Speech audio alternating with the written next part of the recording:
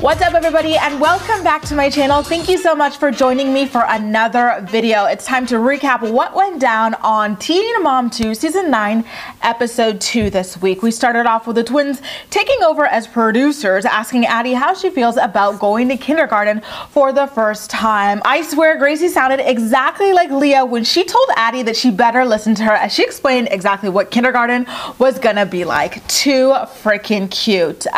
Leah then heads over to her boyfriend's house to talk about the kids going back to school before we head on over to North Dakota, where we find out that Adam is actually up for a rescheduled visit with Aubrey after skipping the last one, but no one is happy about it, especially not Aubrey, because they all know that he's just going to be a no-show again. I am on the same boat as like the divorce on this, because it's not good for the children when the parents are allowed to constantly like get their hopes up and disappoint them again. Meanwhile, somewhere in the Carolinas, Janelle finds out from that annoying ass producer that Andrew suddenly wants to see Jace again. Janelle is absolutely not happy about it. She says that she doesn't want like a parental figure running in and out of Jace's life because it is really damaging to him, and it really damaged her as a child growing up with her father, and she doesn't want to do that to Jace, which is really freaking funny because Janelle technically doesn't have the last say in that, because Janelle is not Jace's official mother, right? Because she herself was doing the same damn thing to him for years, if not still now. There was a time when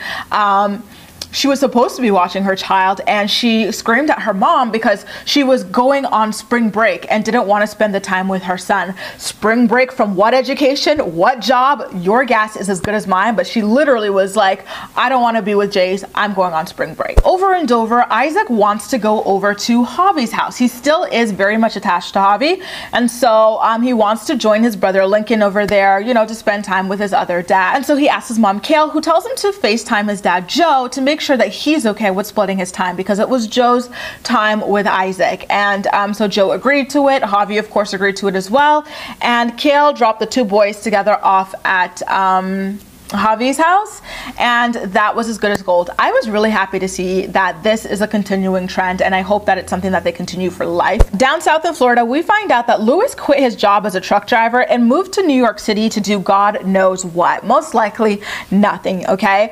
Brianna invites Devon over to her house to talk about like how he kind of started slacking off as a parent when he got a job, and you know, it's the same conversation that they have literally like every time she sits him down. It's, hey, you've been slacking. Can you stop slacking? Devon's like, all right, I'll stop slacking. I got you, girl. And then, you know, they just pick back up like next episode every single time. It's a constant loop with these two. And so she also invites him to come to the birthday party that she's throwing for her other daughter, Stella. You know, just come for Nova, you know, as her dad, spend time with her, hang out with her, like let it be like a little bit more of a family situation. And Devon is all for it. Like, it is amazing how nice he can be with Brianna. Like, he just still needs to step up as a parent, because it's sad and Nova deserves a lot more. Meanwhile, in the Carolinas, Janelle and Barbara find a park bench to talk about Andrew on. Janelle says that she doesn't want Jace to have the same disappointment that she had growing up without her dad, and Barbara agrees and says that Jace only ever really like asks about Andrew like periodically. It's not very often at all, which is great for all of them. And she says that whenever he does ask about Andrew, she shows him this one photo that she has of Andrew when he had long hair, and that is an imagination I wish I did not involuntarily have, okay? The two of them agree that they don't want Andrew to just all of a sudden appear in Jace's life. They want to do it like very, very gradually for him. And then Barbara FaceTimes Andrew and tells him that he can't just suddenly pop up in Jace's life after nearly a decade. She asks him why now, and he claims that he's always wanted to, but never had the opportunity. And it's like, that doesn't make any kind of sense. He could have contacted Janelle or Barbara after all this time if that's truly what he wanted. I do not buy what the hell he is selling here.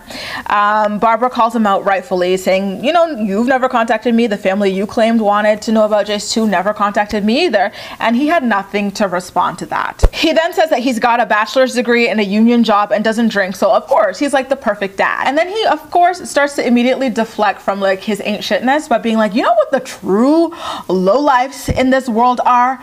Mothers who keep loving fathers away from their children. Andrew, riddle me this. What kind of loving father can spend a decade away from his child, never call him, never see him, doesn't show up to sports practices, doesn't show up to like little preschool, kindergarten graduations, grade 1, grade 2, first day of school, nothing. You, my friend, are not a loving father whatsoever. Like, get out of here. Over in North Dakota, Randy takes the kids to the gym to promote his YouTube channel. It's great that he is encouraging them to get into fitness too. And then he sits down with Aubrey to talk about her failed visitation with her dad, and she basically puts a hit out on Adam. She's like, okay, look, Grandpa, I know you're trying to lose weight, but I'm trying to lose my dad, so I need you to do me a favor and hit him with a good one too. And Randy unfortunately denies the request, and then he tells her, listen, I assure you, his flakiness has nothing to do with you. You're amazing, you're great, you're all of that. Your dad just is not that responsible, and he's never really been,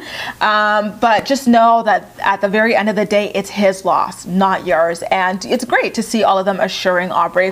One thing I have to say about the show is, on the positive side, all of these children are going to grow up to be amazing communicators, like talking about their feelings, like their likes, their dislikes. Like, they get to do this more than any other child that I've ever seen, especially myself. Like, this was not a thing for me growing up, right? Talking about your feelings and opinions on things. So it's amazing to see.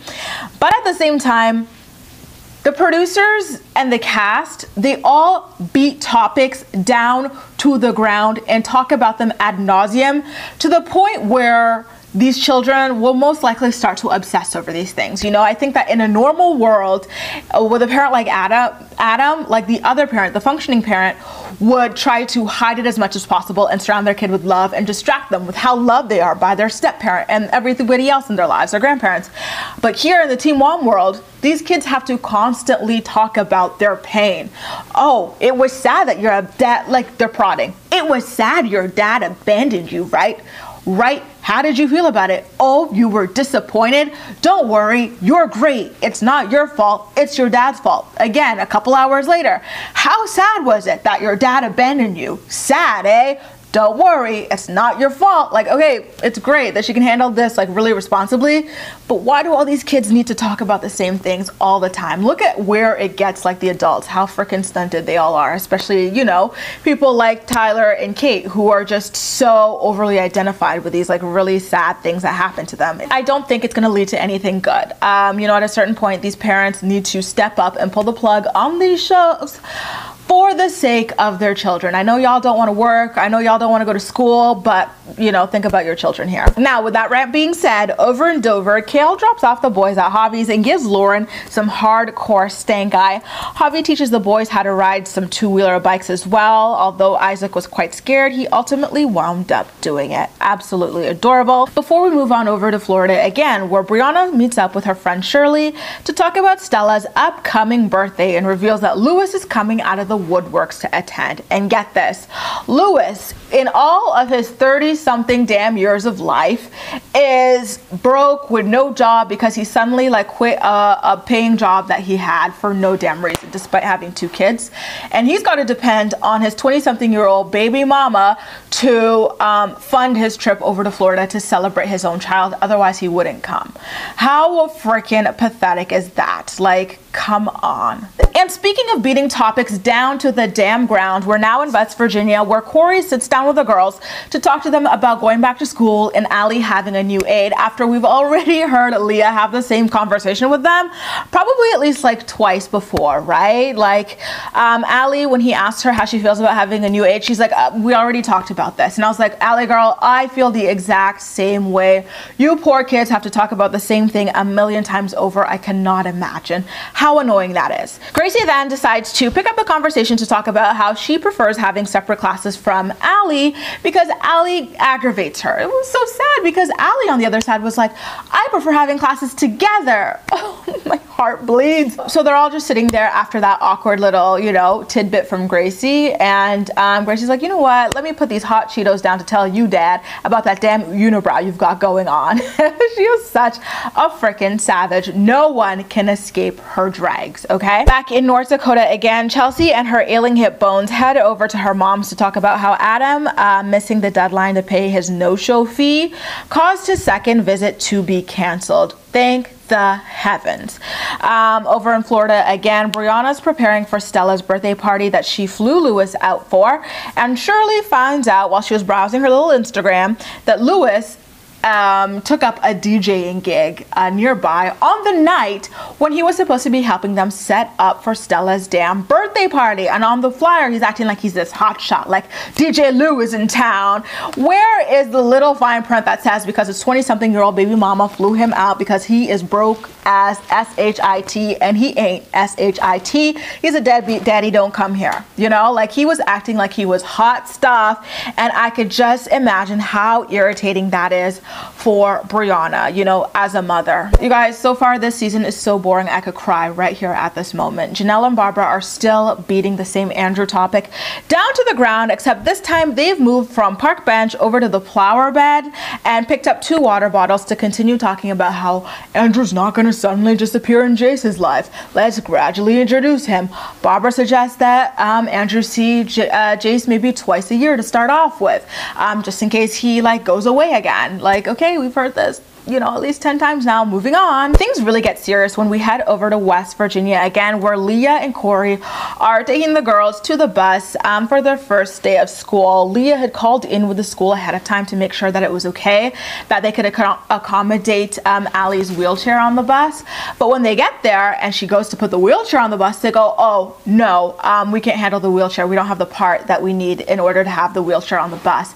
And they are all extremely pissed, and rightfully so, right? Like they've already called to check ahead.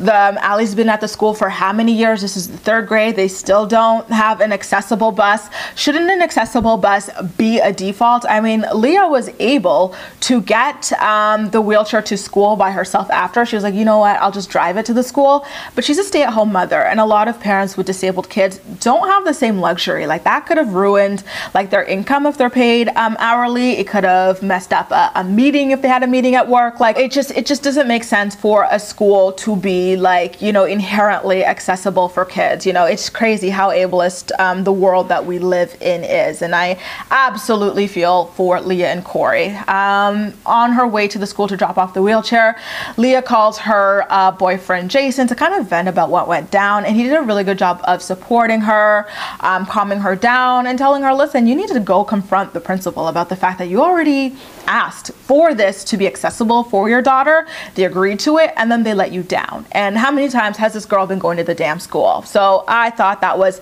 amazing advice. We're gonna head back up to Dover now and talk a little bit about Javi and Lauren going for a walk and talking about how nice it is that Javi gets to maintain a relationship with Isaac despite being divorced from his mom, Kale. And Lauren then talks about how she wants her own relationship with Kale. She kind of, you know, sounds a little bit like a fan, but I digress. She's like, I want my own relationship with Kale because I'm here to stay.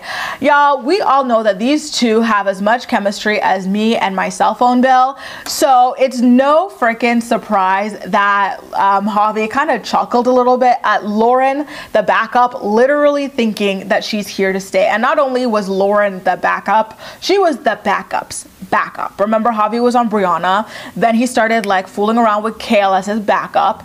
And then when Kale and Brianna didn't work out, this chick just came tumbling along. So, you know, the fact that she thinks she's here to stay for good is a little bit tickling. Kale and the boys are on their way to some kind of little birthday party, and Lincoln kind of calls Kale fat on their way there, as Isaac talks about how there are so many boys in their family, with Lauren being pregnant with one as well. Lincoln takes a break from dragging his mom to tell Isaac that Javi's new son isn't his brother, and Kale backs him up, which leaves poor Isaac so confused because Isaac sees himself as Lincoln's full brother. He sees Javi as another dad. Like, you know, all of this is so much for his poor, sweet, innocent young mind, right? Like, he was going to Javi's dad just the same as Lincoln is. He calls Javi dad just like Lincoln does. So why isn't this his brother as well? It was quite sad to see. Isaac then tells Kale that she can't marry anyone after Javi because he thinks that you can only get married once. And then Kale corrects him. She's like, no, I can always remarry. Like, you know, I might even marry Lux's dad. It's like, listen, sis, work on letting Lux's dad take you out in public first before you even start thinking about a marriage proposal. Like, let's simmer down a little bit here. So now let's head back over to Florida, where we, you know, of course, no, I don't even want to say realize. We know Louis never came over the night before to help up with setting up for his daughter's birthday, but he decided to show his deadbeat face the next morning, and Brianna's entire family pays him dust, as they should. You know, keep it quiet, keep it mute, let him be there. Don't like aggravate him, berate him or whatever, but don't even like try to be fake with him. I really have to say that I love the way that Brianna handles Louis. You know, like she funded his trip to go there just for her daughter. Like obviously she hated it. Like it was ridiculous that she even has to do that for a man significantly older than her, but she did it for her child, and she didn't berate him, she didn't put him down, she didn't yell at him, she just did it for her child. And like Shirley and her sister kind of try to amp her up sometimes to like confront him, but she's like, you know what, this is just who he is. I know he's a deadbeat. Yelling at him is not going to change it, right? Like putting him down is not going to change it. It might even drive him away further. So I'm just gonna, you know what, keep it civil while I can. And I like that she does that. She's not yelling in front of her kids like some of the other parents do. And you know, it's healthy at the end of the day. That is the healthiest thing you can do for your kids, and she's doing an amazing job. So the party starts and Devon actually did show up. I'm not surprised because he does keep his word to Brianna on those sorts of things. And in he comes with an unwrapped box of Huggies for Stella as a birthday gift. And Nova wanted to swim with him. We don't know if he ever swam, but you know, I'm pretty sure that they had a great time at that party. And that concludes what went down on Teen Mom 2 Season 9 Episode 2. And as usual, I'm more excited to hear what you have to say about everything. So please make sure to leave all of your thoughts and opinions in the comment section down below, and we'll chat. You can also like this video, subscribe for more, feel free to share it with your friends as well, and follow me across social media where I absolutely love chatting with you. That's all for now. Thank you so much for watching, and I'll see you next time.